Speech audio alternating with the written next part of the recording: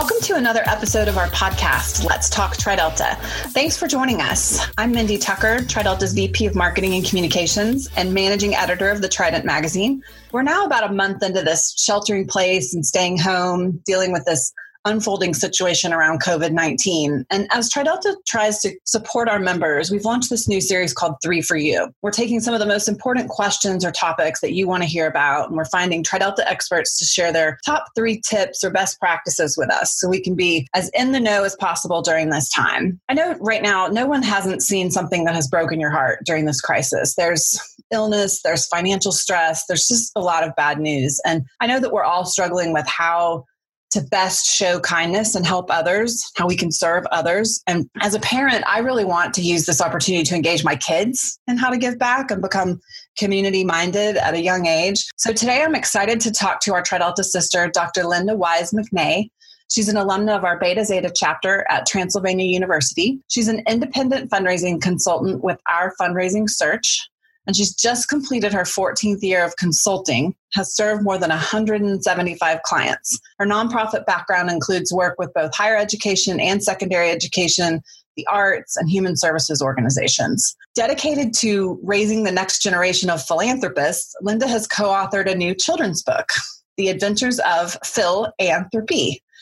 The Adventures of Philanthropy inspires children of all ages that contributions, both big and small, can make the lasting impact. It sounds like a wonderful resource for parents, schools, and libraries. And I'm excited to hear more about it today. It looks into the concepts of philanthropy, collaboration, generosity, nonprofits, the impact of financial resources on the community. And I'm just so excited to jump into this topic. Linda, thanks for being with us today. Well, thank you for inviting me. It's great to be able to share with you and our TriDelta sisters.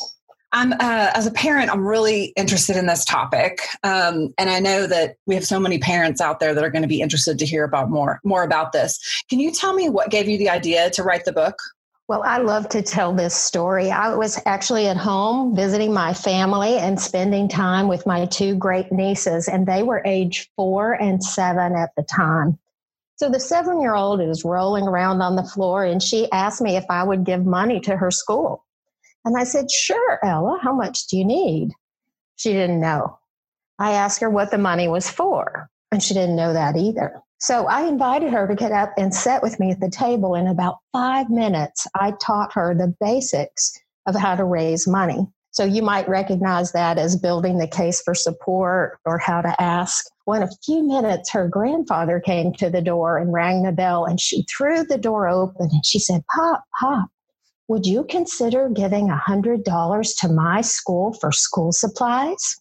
So, of course, she got her money. And since then, she's gone in to be an even better fundraiser than I am. I love that story. So when I was coming home, I was thinking, wow, if I could teach my nieces how to raise money, why can't we teach all kids?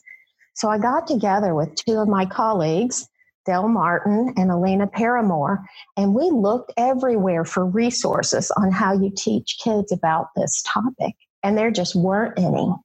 So we set about to write the book, and then my son, who's an artist, did the art for it, and we published our book, The Adventures of Philanthropy. We call him Thropy, and that's the names of the 3 children, Phil, Anne, and Thropy.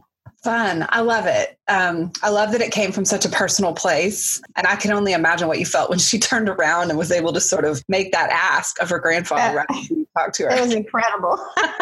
I love it. So I know you feel like it's never too early to start teaching kids these concepts. Your first tip for parents is to get into what it means to have the love of mankind. And so I'd love to hear more about that. Well, that is the definition of the word philanthropy. And like I said, we used those parts of the word as the characters to make it more readily understandable. So I am in a group called the Association of Fundraising Professionals. I'm a fundraiser by trade, and I raise money for nonprofits here in Atlanta. So one of our programs is to go into schools and teach kids about this topic. So we partner with Kiwanis and the City of Atlanta Public Schools, and every year we go into the classroom. So volunteers will guide them through a lesson, and now they're actually using our book the Adventures of Philanthropy as a guide. And then we talk to kids about the meaning of the word and how they can use it at home. Okay. I know that your second tip really gets into what families are already doing. And, lots of families can be very involved with their schools or their church. I'm on the committee that raises money for our school. The kids know it. I'm sitting here thinking now, do they really know what I'm doing and why? You're really making me think about it. But your second tip revolves around the fact that you believe it's important to tell kids about those organizations that you're already supporting. Sure. There's lots of ways to involve kids in your philanthropy. So you're right. The first thing is they got to know that that's what your family supports, and then tell them why. Why'd you pick that organization as opposed to something else?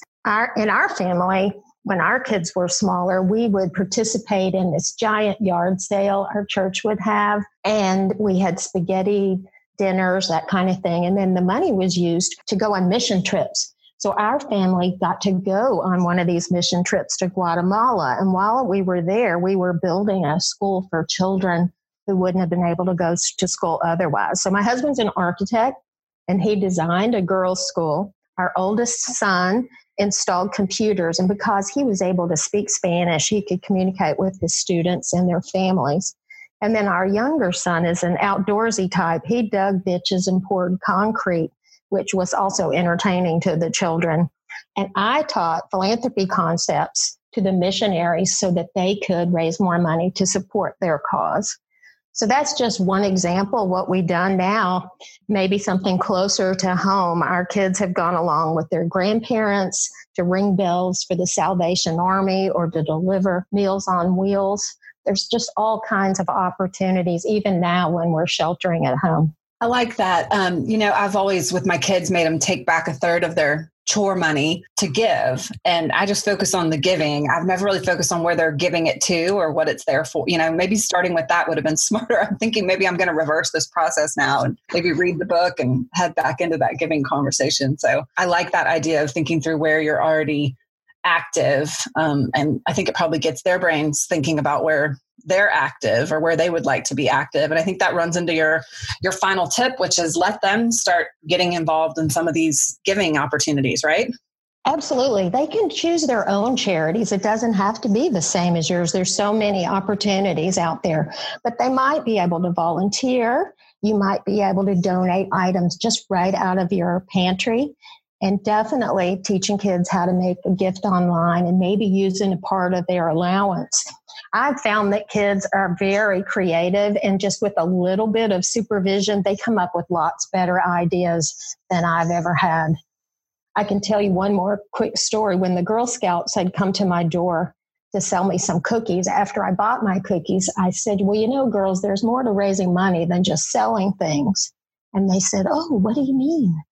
And so I gave them a copy of my book. I told them to go home and read it and let me know what they thought about it. And if they wanted to, then we would do a project together. Well, they did let me know they loved the book, but they didn't need my help at all. And they did a number of things, a lemonade stand and some more projects. But they called me the day before school started to say, we have worked all summer long and we've raised $100 and we are taking it to the Ronald McDonald House today. Aww. And I was so proud of them. They didn't need my help or much help from their parents. They were so excited. Yeah, I feel like more and more, even this week listening to my son's class had an exercise around turning lemons into lemonade. And one of the little girls in the class had said that's one thing she's going to do. She's going to raise money to help people that need help during this time. I just thought, they're in third grade. I don't know that I was doing that in the third grade. I was probably selling Girl Scout cookies, but was I really taking it to the next level? So I'm so impressed with how industrious these kids are these days and how they just jump in and are willing to do things like that and help. It's really great to see. Thanks. So how can listeners find your book? I think that's important. After this, everybody's going to want to go grab the book and read it to their kids or their grandkids. Well, we hope so. We'd love to share it with everybody, and every nonprofit should be able to benefit no matter what the children might be interested in. Our books are available anywhere that books are sold, but given that we're all sheltering in, they are available on Amazon. You can find it by the title or under my name. Excellent. And I'm sure we'll put a link in the information about the podcast here so people can find it pretty easy. Linda, thank you so much. This has been such good information. Even as a parent who's already down this road a little bit, I'm finding new ideas and I really can't wait to dig into the book with my kids. So thank you for being with us. Well, thank you for having me. And if anybody has some fun stories to share what they do with their kids, I'd love to hear about their successes. That is a great idea. And thank you to our listeners for joining us today. We hope all our members and their families are safe and following all the important government-issued guidelines about staying home and just staying in until we are through this situation. There are so many TriDeltas serving on the front lines during this crisis in healthcare and law enforcement and other areas. Our thoughts and Delta love go out to all of them as they continue to serve unselfishly. If you liked this 3 for You experience, you can find me more 3 for You topics at tridelta.org/3foryou. And if there are other topics you'd like to hear about that we haven't covered yet, we'd love to hear your suggestions. You can email us at podcast@trideltaeo.org. Please like, subscribe, and rate our podcast. We love 5-star ratings, even though we're really kind of addicted to the 3 stars in TriDelta. We really love 5-star ratings. Give us a shout. Let us know how we're doing. Thank you for talking TriDelta with us. Join us next time. Stay safe and bring you.